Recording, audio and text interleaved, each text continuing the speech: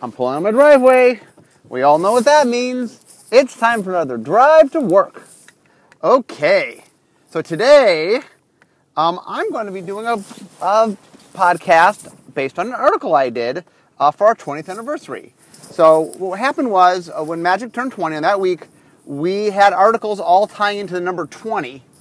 And so I did 20 things that were going to kill Magic. Tongue planted firmly in cheek. So basically what I was talking about was, what are the big controversies in Magic's history where people were like, this is it, this is going to be the end of Magic. The things that, what were the real controversies of the game? And so today, and probably beyond just today, since I have 20, I want to talk about, to kind of give you a more in-depth on what exactly happened. Now I have 20 things to get through, so I'm going to try to go quickly here since we have a lot to cover. So number one, the introduction of 60-card decks and 4-card deck limits. Okay, so when Magic first began, the rule was you had 40 cards and you could play as many cards as you wanted. You guys might know this rule as the limited rules. Essentially, when Richard made the game, I think his thought process was that people were going to have the amount of cards not too dissimilar from what limited is now. That, how much were you going to spend? Oh, you'll buy a starter and a couple. When Magic first started, starters were 60-card decks. And so you would start with like a starter and maybe a couple boosters, but you would have, about maybe 6 boosters worth of cards, which is what we play with limited now. And so the original deck instructions were actually very, very similar to limited deck instructions. You have to have 40 cards. You need to have as many cards as you want because, how many are you going to have? And the thing to remember is that when Richard first made the game, his thought process was that because people weren't going to have that many cards, he understood that the rare cards in volume would be problematic. He didn't think people would have them. And he felt like if the game got to the point where people had that many cards, then it was a runaway success and they'll solve that problem later. That turned out what it happened to be. So, for the players, now remember, when Magic first started, this was back in 93, and this rule started in, I think, early 94, the way people could communicate, the internet existed, but in a very raw state. It's what they called the Usenets at the time. Kind of basically bulletin boards. It was text. Most people didn't have the ability to do pictures yet. It existed, but most people didn't have the ability to do that. And so when we first announced this, it was, think about it. It's like, all of a sudden you're saying to me, there's restrictions. You have to have more cards in your deck, which means you had to own more cards. You couldn't play duplicates, or you could only play 4. So if you made your deck full of Plague Rats, which was a very common thing for people to do, because Plague Rats were common, we're saying you can't do that. And so players were taken aback. They're like, I want to play with my cards. I'm not happy. But I think people quickly understood why. Although, once again, the reason that it took us a while for people to understand why is, in order to get why it's broken, you have to know the broken cards exist. So remember, at this point in Magic, we were not announcing, Wizards was not announcing what cards existed. There was no rarities, there was nothing. It was all a big mystery. And so people didn't know what existed. It's not like you knew about all the broken cards. Maybe you had won. And it was early. People didn't know that much. The technology of how the game worked was low. So even if you had a broken card, you might have known it was broken. It took quite a while for balance, for example, to even get restricted. And balance is crazy. But it took a while for people to understand how good that was. Okay, the next thing was the creation of the banned and restricted list. That happened shortly after, very, very shortly thereafter. So the banned restricted list said, okay, for the first time, we're going to tell you there are cards that you own that either you cannot play or you can only have one of. And that is, think about it, that is pretty radical when it's like, for example, something I often explain to people is, we don't like banning cards. I always consider it a failure when we ban cards, in the sense that we want you to play with the cards we sell you. Now, the reason we do it, the reason that we do ban cards is that sometimes the environment, is bad and we need to fix it. And here's the more mega important thing, which is, I think the game would be worse if we didn't take risks and didn't push the envelope. And the banned list is important because it allows us to take risks, knowing that if there's a safety net in case something happens. And I think the game would be far worse if we never took those risks. Meaning if we kind of never banned a card, that means we're being too safe and too conservative. And I think, like I always say this, that the greatest risk to Magic is not taking risks. And so, I think the ban list is important. We never like to ban something. That's never a happy moment. But we do believe for the overall health of the game, the ban list existing is good. Now, when we announced the existence of a ban list and a restricted list, it didn't go over well. Whenever you say to people, hey, we're not letting you play with your cards, they're not happy. This one at least, the other problem with this one is the people who were in charge of our organized play system when we first began, when Wizards first started out, it was growing so fast that they were just hiring friends of employees and just, whoever they could get in the door. And the early people that ran organized play really did not have a lot of experience with organized play, and they did not have a lot of experience with any sort of strategic organized play. And so the people making the decisions, it wasn't R&D originally. R&D now makes the decisions. But at the time, the people choosing like what got banned and what didn't really didn't have as good a grasp on the game as one would hope. For example, like one of the big problems early on was land destruction. Land destruction decks were really good. So what do we ban? Do we ban Sinkhole, the 2-mana land destruction spell that's just insane? No, they banned Dingus Egg. What is Dingus Egg? It's an artifact that does 2 damage to you every time a land dies. And Dingus Egg is the kind of thing where, it was the... Excuse me. It was the obvious thing, if you didn't know any better, to put in your land destruction deck, because it killed them for doing what you were doing. But the good players understood that, look, if you're destroying their land, you don't need a Dingus Egg. Anything can kill them, and that just use more utility cards and find ways to take the utility cards and kill them with the utility cards, creatures that do utility effects or something. You didn't need to have a dedicated card just to damage them. And so, like, Dingus Egg really wasn't that important to the deck. So that getting restricted was sort of like, well, you guys don't quite get what the problem here is. And so I think early on, not only did the existence of the restricted list and the ban list cause some ill will, but like the choices made did not engender a lot of trust on the part of the players, because the better players were like, what are you doing? Why are these the cards you're getting rid of? These aren't the problem. They did get rid of the Power 9. Some of the broken cards got rid of, but there are others that were very, very good. Balance, like I talked about, that took a while before anyone bothered to restrict it, even though it was a really, really good card. Okay, number 3. Oh, the start of Type 2. So Type 2 is what you might know as Standard. So what happened was, when Magic first came out, there was one play to play Magic. It was Magic. There was no formats. There was just one way to play. Even Limited, when the game first started, really wasn't a big thing. But eventually, R&D came to the realization that if we didn't ever have any rotation of any kind, if all cards just stayed in the format was going to break under the weight of it. Or it's going to have major power issues and just get overpowered. Vintage obviously today is super, super pumped and very, very overpowered. And they came up with the idea of, well, what if we have the main format we push, or one of the formats we push, at the time we didn't know it would be the main one, I guess, although I'm sure we wanted it to be, was a format that constantly was rotating. And it was a very radical idea. Once again, whenever the message from us is, hey, you can't play cards you own, that never goes over well. And of all 20 things I'm talking about in this podcast and future podcasts, this one actually, I think, was created the most unhappiness. Now, if you've ever lived through some of the ones we want to talk about, there was major, major unhappiness with the players. So it's not like the audience hasn't got very upset about things. But this was the one that my memory is, there were people who were just, I guess whenever there's a big controversy, people threaten to quit the game and all sorts of stuff. But this one was super serious because people, it's funny now, looking back, looking at Standard. Standard by now is the most popular format by leaps and bounds. I think people understand kind of the richness of Standard and how it lets people get into the game and how it keeps things constantly fresh so the environment's changing is what makes, deck building a lot of fun, is not that's exactly the same all the time. And if you want formats that don't change as much, we have older formats to do that are a little more static in how they work. But it's nice to have the main format be pretty dynamic so you're constantly changing things. But at the time, it is very, very easy to see the negative because the negative was immediate and the positive was less obvious in long term. And so the players are like, what? I can't play with my cards? I don't like that. And a lot of the things that Standard would go on to do, it was hard to see at the time. And I was in R&D, I was behind the walls. I was definitely, although I wasn't there yet.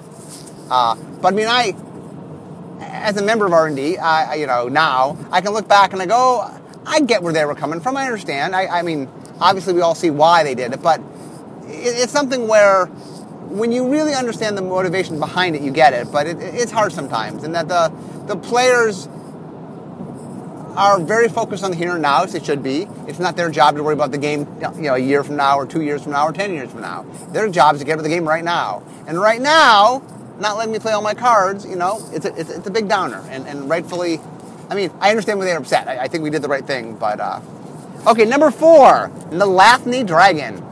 Okay, so early Magic, you could buy packs and get Magic cards. Then we did something we called book promos, which was, in order to get these cards, you had to buy a book and send in a slip from the book. You literally had to rip a page out of the book and mail it in. And that went over okay. I mean, most people could get the book, But, and in the summer of 1994, in Atlanta, there's a convention, a summer convention, game convention, called Dragon Con.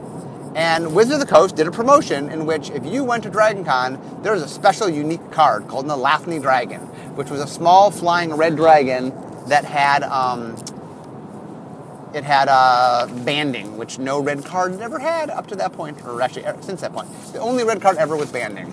And it was cute, it was weird, it wasn't particularly strong, but it was unique, and players got upset. They're like, because remember, this is pre-eBay, this is pre-Amazon, this is like, it was not easy to get your hands on things that you were not there for. So either you were there or you knew a friend that was there, but unless you somehow had some connection to the event, you could not get this card. Forget getting 4 of them to play with if you wanted to have a play set. Just getting this card was impossible, or very, very hard. And people were just like, what are you doing? And they made a big uproar. And one of the things, by the way, I want to stress of these things I'm going through today, some of the things I think were healthy for the game. I think having a 60-card deck limitation with a 4-card cap and a banned restricted list and standard, those are all good things. Those are all good for the health of the game. I get why players were upset when we announced them, but they were the right call. I think Nalathni Dragon is the opposite. We made a mistake. We should not be making functionally unique cards that are super hard to get.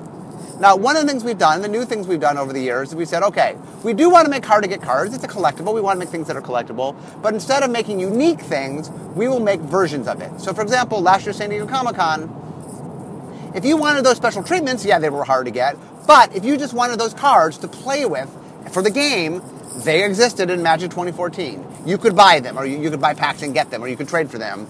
But the cards existed in a for-sale booster product. Or a for-sale product. I guess not all our stuff now is booster, but you could buy it in a for-sale product. And that we are trying hard in our promotional stuff to do special things, but things that are not functionally unique. And that came out of the people being upset about this thing, and rightfully so. In fact, we ended up putting it into Duelist, I think 3, the Nalathni Dragon, so that people could get it, because we realized we had made a mistake. Okay, number 5, Chronicles. Okay, so Chronicles, so what happened was early Magic had not had a big print run.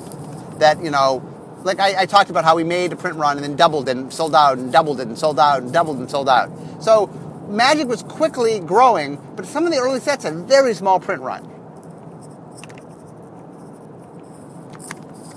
So Chronicles said, okay, let's make a product. It was white border, because at the time white border meant reprints. Let's make an all reprint product of stuff that was in sets that people might want that they weren't able to get their hands on. And so it's kind of meant to be a best of, sort of best of the recent sets. I think it has stuff from Arabian Nights, Antiquities, and Legends, I believe. Also, at the same time, in 4th edition, they also brought back some other cards. And so here's what the problem was, is if you understand supply and demand, when supply is low, demand is high. And what that means is a lot of these cards from early expansions had a very high value level because there weren't that many of them. And along comes Chronicles, and it's 4th edition, and takes cards that existed in some quantity, and I'm making up these numbers, so these are completely made up numbers, but I'm trying to demonstrate a point here. Let's imagine there were 20,000 of a particular card, and then along comes Chronicles, and now there's 100,000 or 200,000, or the amount of cards literally were quadrupling or quintupling, or just all of a sudden there was a flood of the cards, and the cards that had a special value because there weren't that many of them, all of a sudden there was a whole bunch of them. And the people who own those cards who had collected them, because remember early on, Magic is a trading card game. For some people, it's a game. For some, are trading cards. For a lot of people, it's both. And for the people who collected the cards, it kind of undercut the value of their cards, and they were really upset. Now, problem number 5 led into problem number 6. So number 6 was the reserved list. So let me explain what the reserved list was. So what happened was, we made these cards, a lot of people flipped out, and they were very upset. And so we were trying to say to the collectors, look, we're not going to undercut your stuff. We're going to reprint some stuff, but we're not going to reprint everything. So I said, okay, here's what we're going to do. Every set, we're going to pick 80% of the... Originally it was uncommon and rares, and later the uncommon part got taken out because it was confusing because the uncommons applied to certain sets but not other sets. So let's just make it clean and clear, just rares. And the idea was 80% of all rares would go on a list, and if it's on the list, we promise never to reprint it. If it's not on the list, we reserve the right to reprint it. But if it's on the list, we will not reprint it. Now, the reserved list is super contentious. And the problem was, some people are like, I want access to the cards. I want those cards. I want you to print those cards. And us saying we're not going to print them made a lot of people unhappy. Even today, it makes a lot of people unhappy. And the problem we're caught in is there are people that very, very much don't want us to reprint the reserve list. I know they're not as public on social media because the loud portion very much is against it. But we hear from them, and they very much do care. And while I will go on record, I've gone on record many times, I don't think it was a great decision to make it in the first place, but I do believe that we have a responsibility. We made a promise, even though I wasn't even here when the promise was made. In fact, almost nobody in the building was here when the promise was made, but we as a company made a promise. There are people that very much do care and want us to keep our promise, and so we are keeping our promise. I think it's important. I think that as a company, that your word is valuable, and I want people to people to trust us. And so, as much as I understand how a lot of people want us to break the reserve list, it's something that it is something we did in fact promise that there are people, and a decent number of people, though they're not super vocal online, really do want us to keep, and so we are keeping it. Next, pitch cards. So Alliances, first set I worked on, had 5 cards in it. Force of Will being the most famous of these. And what pitch cards was you didn't have to spend mana for it. Instead of spending mana, you could pitch, or exile basically, a card from your hand. Actually, did you exile them? You might have just gone to graveyard. No, I think you have. I forget. Anyway, everyone who's played Force of Will, you know, you have to get rid of a blue card from your hand to pay for it. You also pay to life. A couple of them you pay to life. Anyway, but the idea was, it used to be, when you were tapped out, your opponent knew you couldn't do anything. And now, if your opponent's tapped out, you still could do stuff. Well, there were people who thought that was a horrible idea. That we were taking something that was just an intrinsic part of Magic. Knowing that your opponent tapped out, meaning that you now have the flexibility to do something with a security that they can't do anything, really rubbed some people the wrong way. Now, others loved the card. Loved. In fact, Force of Will is a much beloved card. But it was a good example of how when sometimes you change something that people take as a given, it is very disconcerting when you take away the given from them. And people were actually quite upset that pitch cards existed. In fact, the story at the time, I told this in my Alliances podcast, which was in our own company, there were people in our game support or customer service, it's called at the time, that didn't think we should make them, that wrote letters to our CEO and said, you need to take these out of the set, this is fundamentally wrong, we can't do this. Now R&D believed in them, and I think that the important thing is the idea that Magic is a game in which we don't want people to ever rest on their laurels and say, well, I know this is true, and that we wanted people to say, oh, well, it used to be this wasn't true, but now it is, and that's how the game changes. And so I think pitch cards were a very, very important step forward in us just doing different things and making you rethink strategy, and that every time we do something radical, people step up, and we'll have some more coming, but usually I find that it advances the game and does good things for the game. Okay, next is premium cards. Okay, so with Urza's Legacy, we started printing cards, what people call foil. We refer to as premium. Real quickly, why does Wizards call them premium when everyone else calls them foil? And the answer is we make more than one trading card game, and that over the years, not all our trading card games use foiling for their premium cards. And so it's important to us that we have a similar term we use for all our games. And so because not all of our premium cards are foil, we refer to our premium cards as premium cards so that we can be consistent. I understand that in Magic, in fact, we've made a few premium cards that weren't foil, very special things, but I understand that most of them are foil, but when I call them premium, that's why. So what we did is, one of the feedbacks we'd been getting from collectors was that Magic was a little too easy to collect. And so we decided, okay, let's add some added value. And what we did is, we said for every card in the set, there's going to exist a version that is in premium. Premium being, in most cases, foiled, but a special version of the card. And the idea was the premium version appears at a much smaller, much lower level rarity, or lower frequency than the normal card. And so if you're a collector, collecting the premium version of the set is a much bigger task. Also for players, it's just some added value. Here's a prettier card, so if you want to bling out your deck or something, here are cards that you can chase that are fun cards that functionally are the same, but just a little bit different, and people want to sort of chase after that. Well, some people did not like the premiums, which is funny because it sort of added value. It's like, here, these cards are, have extra value to them, and we're just adding them to the product. Before you didn't have them, and now you have them. And if you don't like them, trade them to people that do like them. But there were people that were upset, and they felt like some people just didn't like the foils. Some didn't like what the foils represented. Some people felt like, I think Magic's too hard to collect. Why are you making it harder to collect? Although we stressed, like, you don't have to collect the foils. That's for people who opt into it. But anyway, people were upset. Number 9, the 6th edition rules. This is probably number 2 on the thing that upset people the most. So what happened was, early Magic had a hodgepodge of a rule set. The way it worked was, every time we'd have a problem, we kind of solved the problem on a case-by-case basis. And what that led to was a Band-Aid ruling system where there wasn't any consistency to how the game worked. You kind of had to know card by card how things worked. And that's a problem. It's hard to learn a game in which, well, this card has a rule that works different than this card's rule, and why do they work differently? So what 6th edition rules are set up to say is, okay, let's unify how rules work. Let's have a straight, unified system so that all the cards work the same. But doing that meant we had to change a bunch of things. Interrupts, for example, went away. That interrupts got folded into instants. We added something called damage on the stack that at the time was controversial and people couldn't believe we were doing it. Ironically, you'll see later, they got mad when we took it away. We added the stack, last in, first out. We did a lot of things to sort of clarify things. Protection finally got exact rules on how it worked, and we cleaned things up. But the problem with cleaning things up is, look, not everything worked exactly the same. And there was a very, very big outcry against what people felt as us fundamentally changing the game.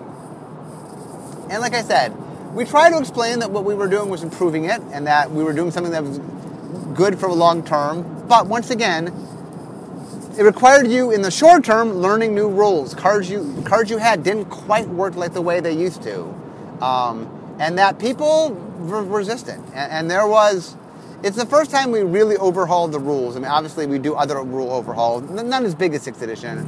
And it was disconcerting. And if you want to go back and read some of the posts from the time, you would think the sky was falling. People were really, really unhappy about it. And like I said, the only thing I remember people being more unhappy about was the introduction of Standard, of Type 2. And in some ways, you could argue there was more noise because the internet was louder at the time. Like, when we did Type 2, that was just the Usenets. I mean, they were on the bulletin boards and yelling, but it was a lower volume of people. By the time 6th edition rules came out, the internet was in more bloom, and there were Magic sites, and there really was. It was much easier, and there were soapboxes for people to have, and at the time people were writing columns. Like, there was really a place and a means for people to express their unhappiness. So, in some ways, I think people were slightly more happy with Type 2, but they were maybe louder here because of they had a louder microphone because of the internet. Okay, number 10, Magic Online. Okay, so we had planned from pretty early on that we wanted to have a computer version of Magic because not everybody lives in a town where they can easily find other people to play with. You know, if you live in a big city, sure, but if you live in a small city, it might not be that easy. If that you might not be near things, might not be near a game store, near something where people are playing. Plus, there are also people who their lives have changed. They have families, or they just don't have the ability to get away as easy. But late at night, they can sit at home and play. So we really wanted a means to allow people that weren't able to play in the current system to play. And the idea there was to do Magic Online. And our goal with Magic Online was to try it as much as we could, capture the feel of paper. That's always been our goal. And part of that was we didn't treat the game any differently. Like a lot of video games act very differently. We didn't treat it as much like a video game as we treated it like an online version of Magic, of the paper game. And so we did a lot of things. I mean, probably the most controversial was we sold packs much like we sold packs in paper. And at the time, most computer games didn't do that. I mean, now the idea of buying virtual objects is a little more commonplace. But at the time, it was really, really radical. Games didn't do that. They didn't sell you virtual components that you had to pay real prices for, You would pay a lump sum and they'd give you whatever you needed. And also, there's a lot of concern that once, the computers happened, what would happen to the stores? Would people stop coming in and no one would play and the stores would all dry up and then people were forced to play Magic Online? Anyway, there were a lot of concerns early on because no one quite understood the impact of Magic Online. And there was a lot of nervousness on all different levels. I guess there's funny. There were people who wanted to play it online and were mad on our choices of how to execute it. And there were people that didn't want to play online and were worried that online existing would impact them outside of the online world. And luckily, as time has showed, Magic Online's gone on to become a very key part of Magic. There's a lot of people who play on Magic Online, and a lot of people who their exposure to Magic is through Magic Online. So anyway, I'm almost to work, and since I've hit the halfway spot, and it's clear I'm not doing 20 things before I get to work, I just want to do a little recap for today. So one of the things you'll see as I go through these things is I'm not trying to belittle the response of the audience. I believe when we do things that are radical, that it is perfectly acceptable for the audience to have a reaction. I think that's perfectly okay. The thing we've tried to do more of, and I think that we've gotten a little better, it's why some of the earlier stuff, I think in some ways had bigger outroars, was we're trying to do more of explaining to you guys why we're doing what we're doing. And I feel like, in a lot of ways, me writing my column every week and a lot of the other behind-the-scenes stuff we do, we've gotten a lot better at letting you guys understand our thought process. I think if Standard were introduced today and I could explain the long-term ramifications, I could talk about why we want to do this, I think more people would have gone, oh, okay, I get it. I see what you're saying. I understand the reason you want to do that. Now, I'm not saying no one will be upset, and we do things now that people get upset. But I think that we have a means now to better explain why we do things, and that it tempers it. Like one of the truisms of having done this, worked on this game forever, is people are going to get upset. Any change we make, any single change we make, people are going to get upset. It's the nature of the beast. It's the nature of humans that, change is scary, and we're a game about change. And so every time we do something, and the more radical we do, the bigger reaction we tend to get. But the good news is, I look at all these things, and one or two of them clearly were mistakes that we went back and fixed, like the Laughing Dragon, in Chronicles. But a lot of them were like, what? It actually was for the good of the game, and it's very hard. I mean, it's very easy now to look back and go, oh, yeah, Standard was very important. Oh, yeah, 6th edition rules were very important. That a lot of the things I'm talking about today, like with 2020 vision of time, oh, you get why we did what we did. But, in the moment, it's a little harder to see. And like I said, I do not begrudge our audience having reactions. In fact, I love the fact that you guys care so much that every time something happens, you do care. You know what I'm saying? One of the things we always say is, we should be happy whenever there's an outcry about something, because the player base being emotional is a sign that they really, really care about what we're doing. And that, as they say, you can't buy that. You can't buy player investment, that you have to earn player investment. And I'm very happy that we spent so many years building it up and making people care and really, really be invested in every decision that Magic makes. That makes me really happy. So anyway, I'm now here at work, and I'm halfway done with my trip through the 20 things that are going to kill Magic. So join me tomorrow, join me next time when I'll do the second half of 20 things that are going to kill Magic. But as much as I like talking about Magic and Magic history, even more, I like making Magic. So I'll talk to you next time, guys. Ciao.